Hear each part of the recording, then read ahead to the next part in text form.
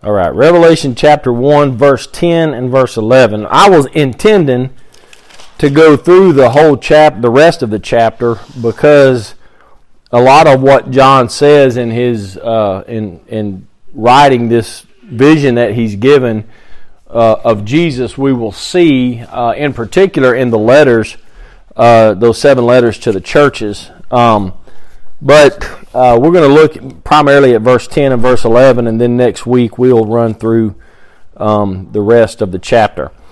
Verse 10 says, I was in the Spirit on the Lord's day, and heard behind me a great voice as of a trumpet, saying, I am Alpha and Omega, the first and the last, and what thou seest write in a book, and send it unto the 7 churches which are in Asia, unto Ephesus, and unto Smyrna, and unto Pergamos, and unto Thyatira, and unto Sardis, and unto Philadelphia, and unto Laodicea. Let me say this before we get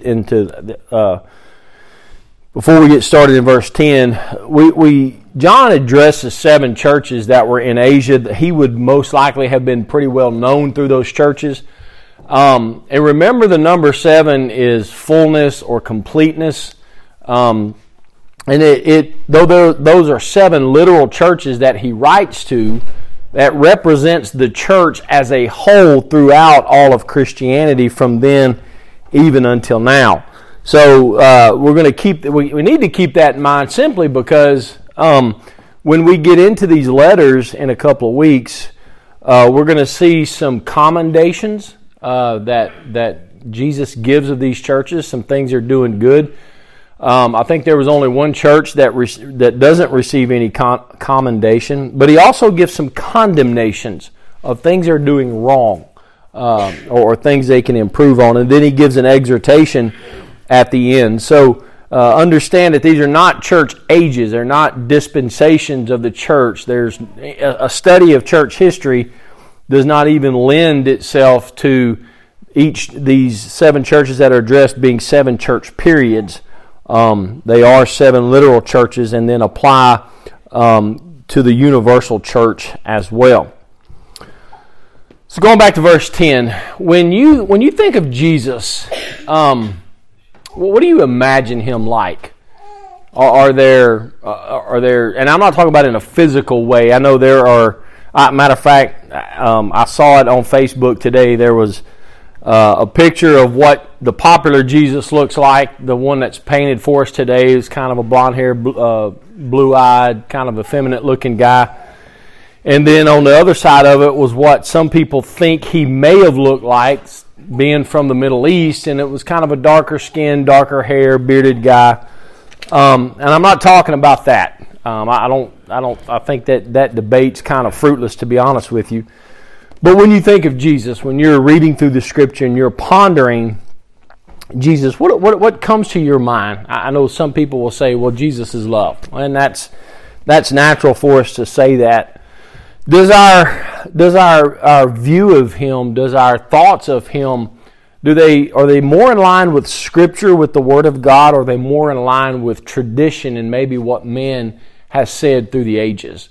And there is a distinct difference, because sometimes I think we put our, what we would like Jesus to be like on top of Scripture, rather than saying, okay, what is Jesus like? And so what we're going to see in particular in throughout Revelation, but we'll see some things about him next week in the rest of this chapter. We'll see some things that we don't hear people normally say about Jesus.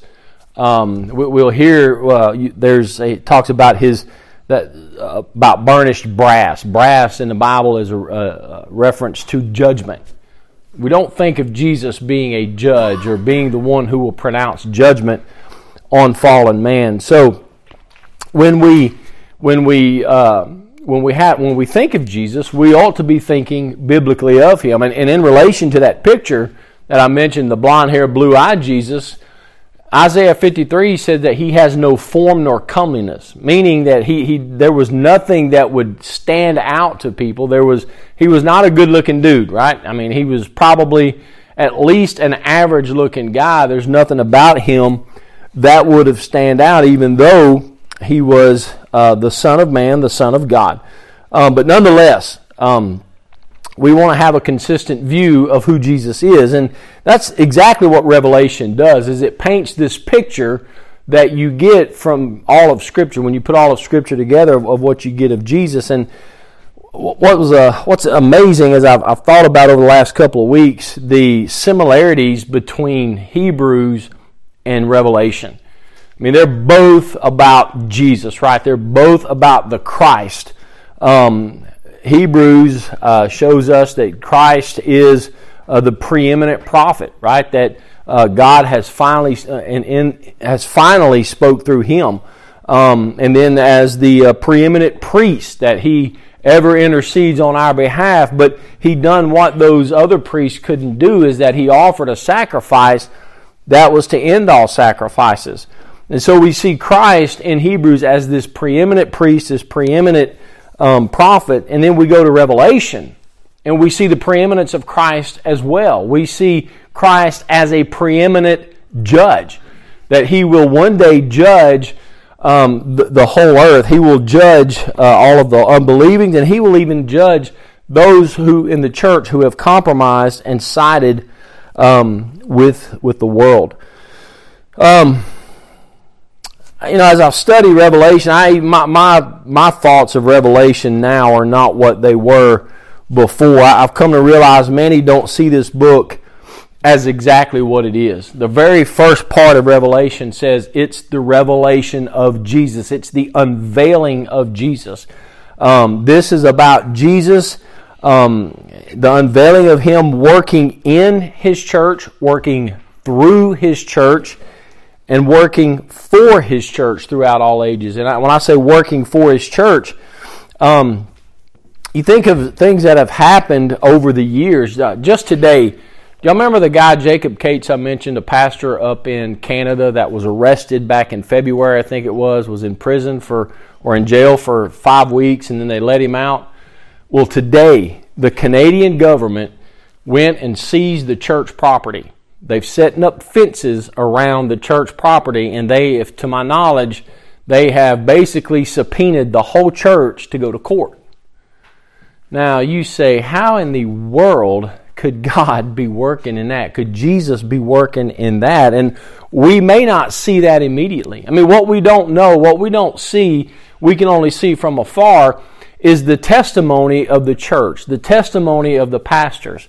And what we don't see is if God is working in those unbelieving governmental leaders, just like we can't see that with our leaders. So those are things that we need to be aware of, and understand ultimately that when we see those things happen, when we see persecution like that take place, we may not see judgment immediately, but understand God's judgment is certain, it is sure, it will come to pass. And that's going to be a terrible day if you have opposed his church, and if you are an unbeliever. It will not be a good day. As we'll see in each letter of the church, and I just mentioned about these character traits here in the rest of chapter 1, these churches that John addresses, a particular character trait or attribute of Jesus is going to be revealed. And let me just show you what I'm talking about. Go to chapter 2.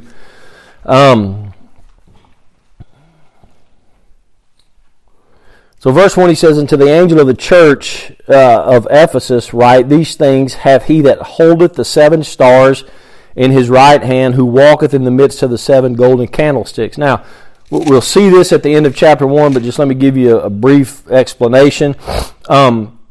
The 7 stars, you'll see 7 angels, that's the pastors of these churches. And the candlesticks are the church themselves. You see in verse 2, he says, "I know thy works and thy labor and thy patience," and so on and so forth.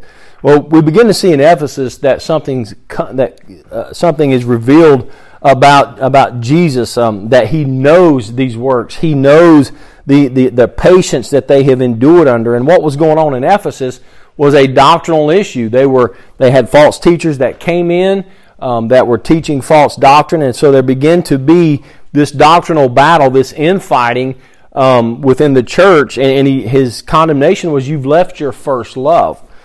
And so we'll see things like that as we work through these letters. And it'd be good if you could read from verse 12 down through verse 20, and then go read those letters to the churches, and you'll see those things that are mentioned in the rest of this chapter 1 mentioned to these churches. Last week we saw John addressing the church as brothers, not as an apostle over the church. He had authority to address the church as an apostle, but he displays a familial connection that all Christians have. If you have the Spirit within you and I have the Spirit within me, we have a bond that is greater than any blood bond that you can imagine. We have a bond of the Spirit, a unity of the Spirit. And so we see this unity between the people of God. Now, I don't know if you've ever experienced this. I remember when we lived in Louisiana, I was pastoring the church, a church down there.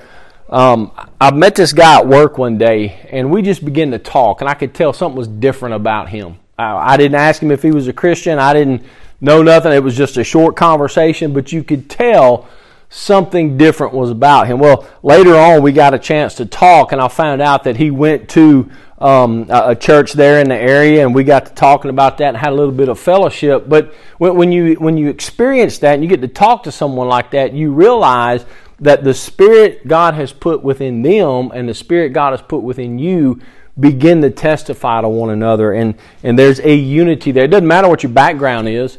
It really doesn't even matter what your denominational affiliation is. If they are born again and you are born again, then you have a unity of the Spirit. You have a fellowship of the Spirit. And so there's that familial connection that John makes with them. He also identifies with their circumstances, that they were in tribulation, they were in persecution.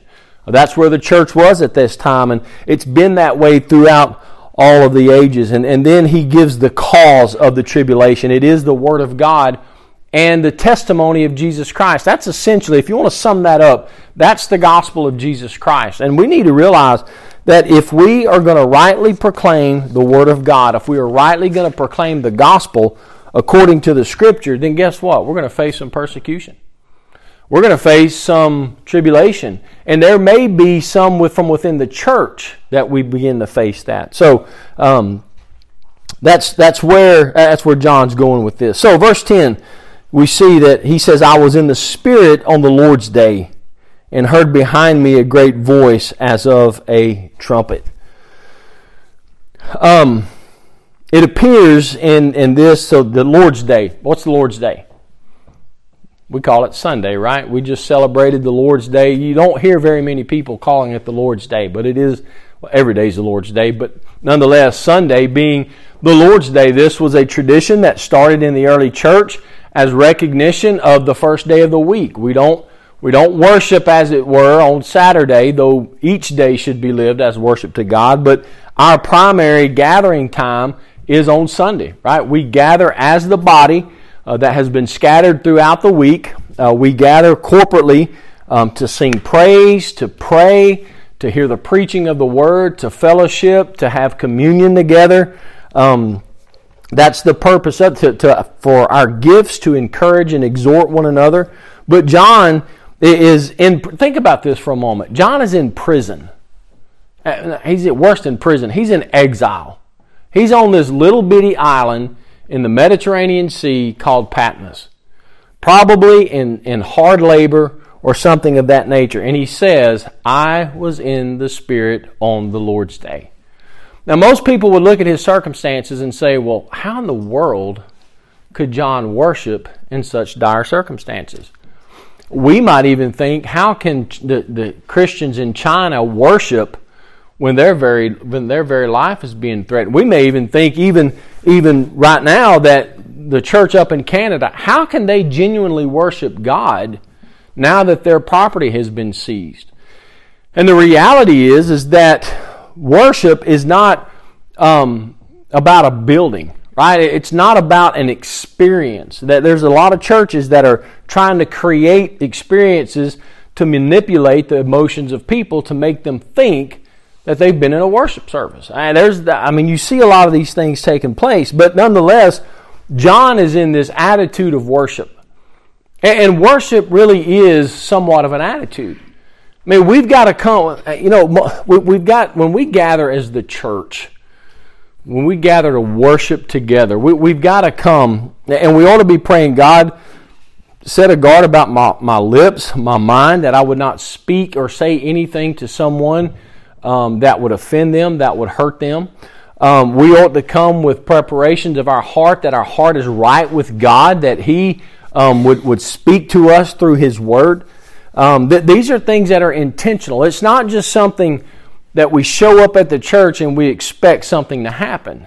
Well, we've got to prepare, just as I have to prepare all week long to preach on Sunday. Our hearts, I don't just prepare to preach, I prepare to worship as well. Because the act of preaching is an act of worship. The act of singing songs is an act of worship. Communion together is worship. Fellowship is worship. And what we're doing, you put all that together, you're ascribing worth to God by recognizing that He has given this church for fellowship, for the Word, for these other things, but also for our exhortation. And so John, in his circumstances, is worshiping God. I mean, I can't imagine what it would be like to be in exile, but he's worshiping God. He's in the Spirit, as it says. And we could talk. I think I preached 3 or 4 sermons at the church in Pampa that I pastored on Spirit-led worship. It's not a shallow subject to talk about. It is a deep subject that we can look at the Bible, but I don't want to spend that time here. But let me ask you this as we're moving on here. When the Lord's Day approaches, are you in the Spirit? And look, I'm not talking about something superficial. I'm not talking about something spooky or kind of eerie, but I'm talking about, are you walking in the Spirit all week long so that when it comes to Sunday, you're in the Spirit to worship as we gather together? You know, if we would all have that mind, I mean, imagine what God would do in our church. Imagine the blessings that we would see even, in our own life. So, John is in this attitude of worship, this mind of worship, and lo and behold, he hears a voice. Now, that's not to say, I'm not saying that if we have this attitude of worship that we're going to hear these audible voices. That's not what the point is here. The point is that John, even in his circumstances, was worshiping God, and God comes to him to give him this revelation so that he will write these things in a book, as we'll see in the next verse, for the encouragement, for the exhortation of the church. That's something else we need to understand about Revelation. It's not just a book to be in awe about over-sensationalizing all the events here, but it's for the church. It's for our exhortation.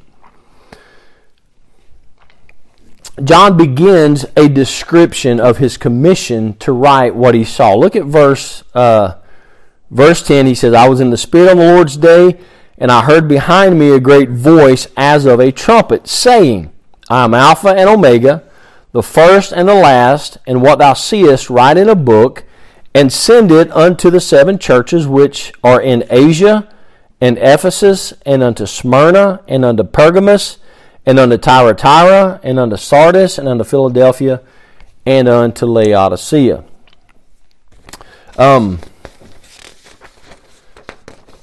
So, what we see with John here is the introduction of his commission. We see, in part, his prophetic authority. We see the term here, the voice as of a trumpet. This is not anything that's new. Now, what we'll find as we work through Revelation is the allusions back to the Old Testament in prophecy. The introduction of the commission uses the language of the prophet Ezekiel's repeated rapture in the Spirit. Turn to Ezekiel chapter 2.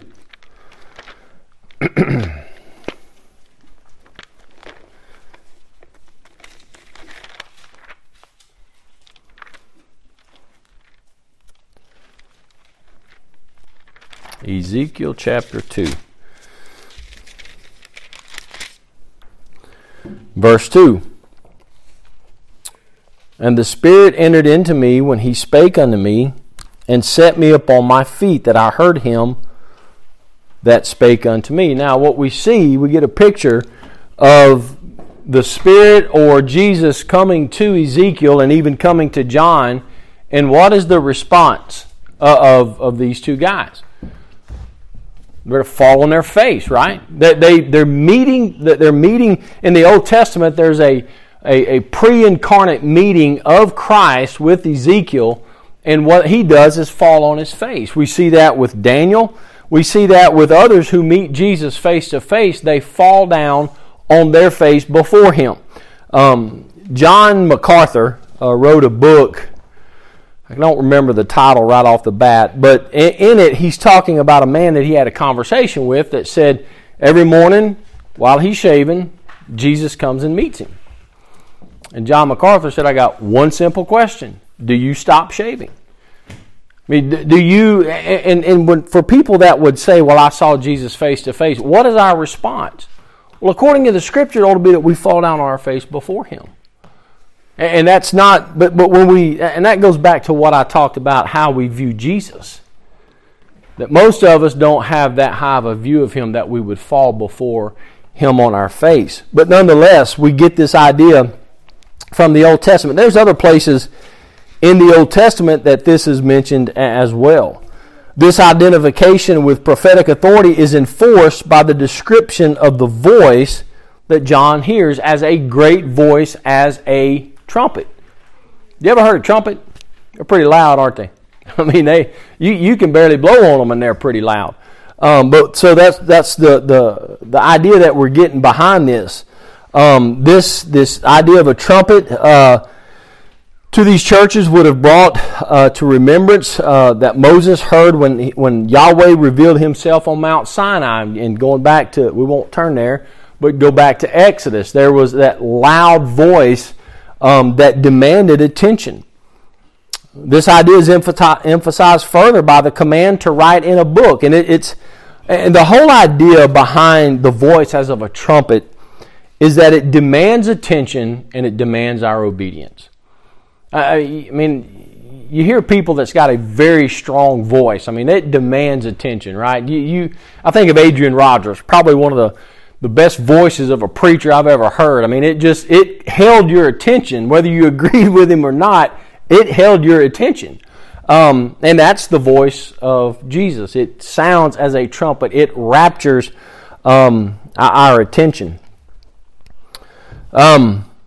This idea is emphasized further by the command to write in a book, which likewise reflects the charge given by Yahweh to his prophetic servants to communicate to Israel the revelation they received. Now, what's the significance of writing it in a book? Well, it gives the idea of permanency, right? You could say something to someone, and it really, in our day and age, it doesn't have that permanent, like back in the day when my grandfather was a young man, the men said stuff and they shook on it, and their word was their bond, right? Well, the idea of writing something down speaks to permanency. It speaks to, and even the idea of writing going way back it wasn't like having a pen and you could write with a ballpoint pen or gel pen like we have, but it was engraving, chisel and hammer kind of stuff that you're engraving in stone. You hear the phrase written in stone. It speaks to permanency, right? It speaks to something that is going to last. And that's the idea that John has here. He's writing the vision. He's writing what he is given. It's going to have some permanency. In other words, it's going to have a long-term effect. It's going to have a long-term blessing on those who will hear the prophecy of this book. The reader would have been steeped in the Old Testament, would perhaps discern that all such commissions in the prophets were commands to write testaments of judgment against Israel. Now, we need to understand about Revelation is it's a document that involves judgment. It's a document that records the judgment that is going to come upon those who oppose the church of God. Now, in relation to the prophets writing these testaments as judgment against Israel, look at Isaiah chapter 30.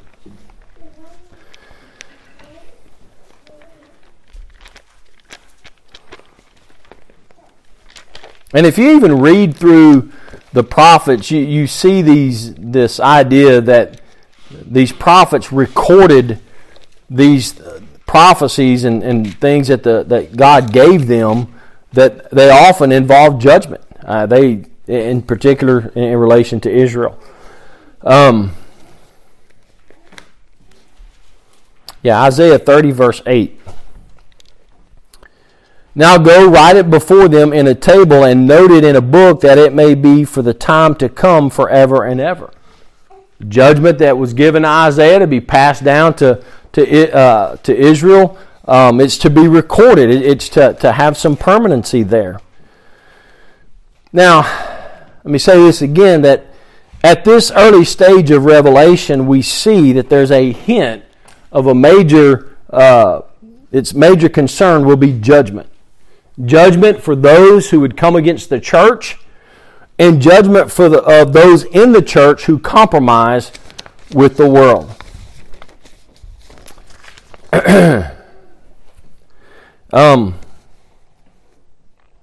So the trumpet sound in Revelation calls attention to an important message, and the intensity of the voice demands alertness and obedience, as I said a moment ago. And that. Though we don't hear that trumpet sound at this moment, this ought to call us to be alert to the Word of God. It ought to cause us to be alert to what He says. As a matter of fact, we will see this at the end of each letter. He that hath an ear to hear, let him hear what the Spirit has to say, something to that effect. And what's he talking about? Those who have not physical ears per se, but those who have the Spirit of God, let them hear what the Spirit has to say. It's the Spirit that communicates with us when the Word of God is being preached. And so what he's saying is, those that have ears, let them obey. The word "hear" there implies obedience as well. All right, moving on here, and then verse 11. Now here's what we see Jesus saying right off the bat. I am Alpha and Omega, the first and the last. Now, this Alpha and Omega, Alpha is the first letter of the Greek alphabet. Omega is the last letter of the Greek alphabet. What's the significance? This is a declaration, in him saying, I'm the Alpha. This is a declaration that he is the cause of creation. He's not a created being by God, but Jesus Christ himself is the cause of creation. We see this in John chapter 1, and also even in John 1, 15 through 30, him being Alpha speaks to his preeminence. Which, if you think about that for a moment, we hear the term talk alpha male. What is that? Someone who's dominant, someone who has a dominant personality, someone who might try to force their hand or force their way. The preeminency of Jesus Christ. Now, what about Omega? Well, this is the Christ who brought all things into existence, will one day bring them to their determined end, and that by his return. Look at 2 Peter chapter 3. That one's in close proximity to Revelation. 2 Peter chapter 3.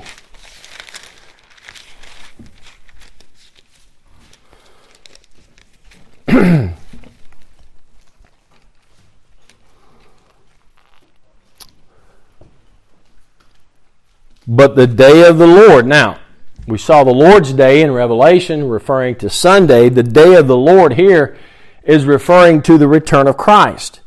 Will come as a thief in the night, in the which the heavens shall pass away with a great noise, and the elements shall melt with fervent heat.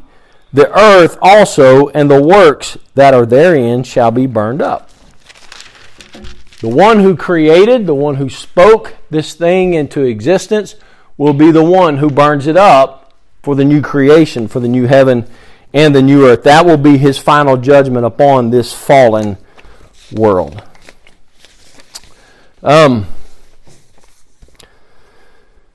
So John has told us to record this vision in a book. And what's neat, I will not take the time to go there, I'll close out here in a few moments, is the contrast between John being told to write these things in a book and Daniel being told to seal it up, that the vision won't go anymore. And what we get a picture of is that where Daniel left off, John picks up with Revelation, giving further evidence and further clarity to what Daniel recorded, in particular the last 4 chapters of the book. The purpose for recording this vision and putting it in a letter is obvious in verse 11 there, is to send it to the 7 churches. Those churches that were in Asia at that time, but also to encourage those guys in their tribulation and their persecution, and it's for us as well. It's for the church universal, whether we're currently in persecution or tribulation, or whether we're looking forward to it, or whatever the case may be. And it encourages us to patiently endure to the end.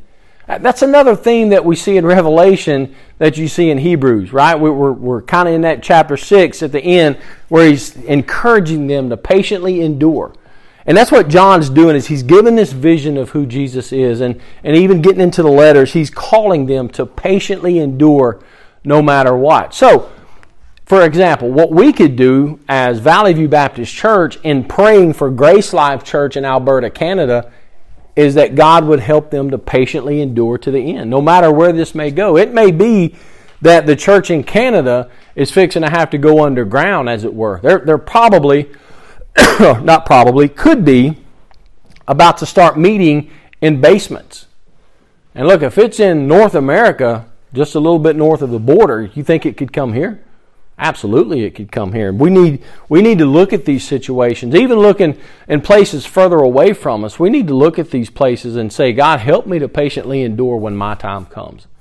Help me to patiently endure when my time comes. I've got over my desk, I wrote on a 3x5 card, 1 Corinthians 4, 1 and 2, that a minister is to be faithful. And I wrote on there, be faithful no matter what. And that'll be our motto as Christians, is that we will patiently endure, we will be faithful no matter what. So, as the church, what are we to do? Take heart. Take courage. That we would patiently endure to the very end. And look, as we will go through Revelation, you know what we're going to see? The outcome's already been determined. Jesus has already won this war. He's already won these battles. And it's for us to patiently endure whether He brings us home in death or whether we get to see His second return. Let's pray. Heavenly Father, we thank You for Your Word, and the encouragement that it brings to us each time we look at it and study it and read it and ponder it and meditate upon it. Father, we do pray for Brother James Coates and the elders at Grace Life Church, and Lord, the members there in Alberta, Canada. Father, we pray that they would patiently endure in this trial. And Lord, we pray that Your divine sovereign hand would be seen in bringing these unbelieving justices and unbelieving governmental agents to faith in Christ. God, that You would extend mercy and grace to them as they stand opposed to Your church.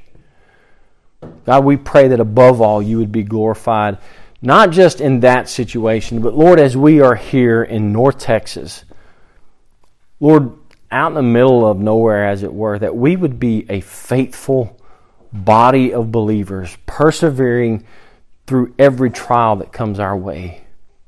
And God, that we would be a people that testifies to Your goodness and Your grace and Your gospel, no matter what may stand in our way. We praise You and we thank You in the name of Jesus. Amen.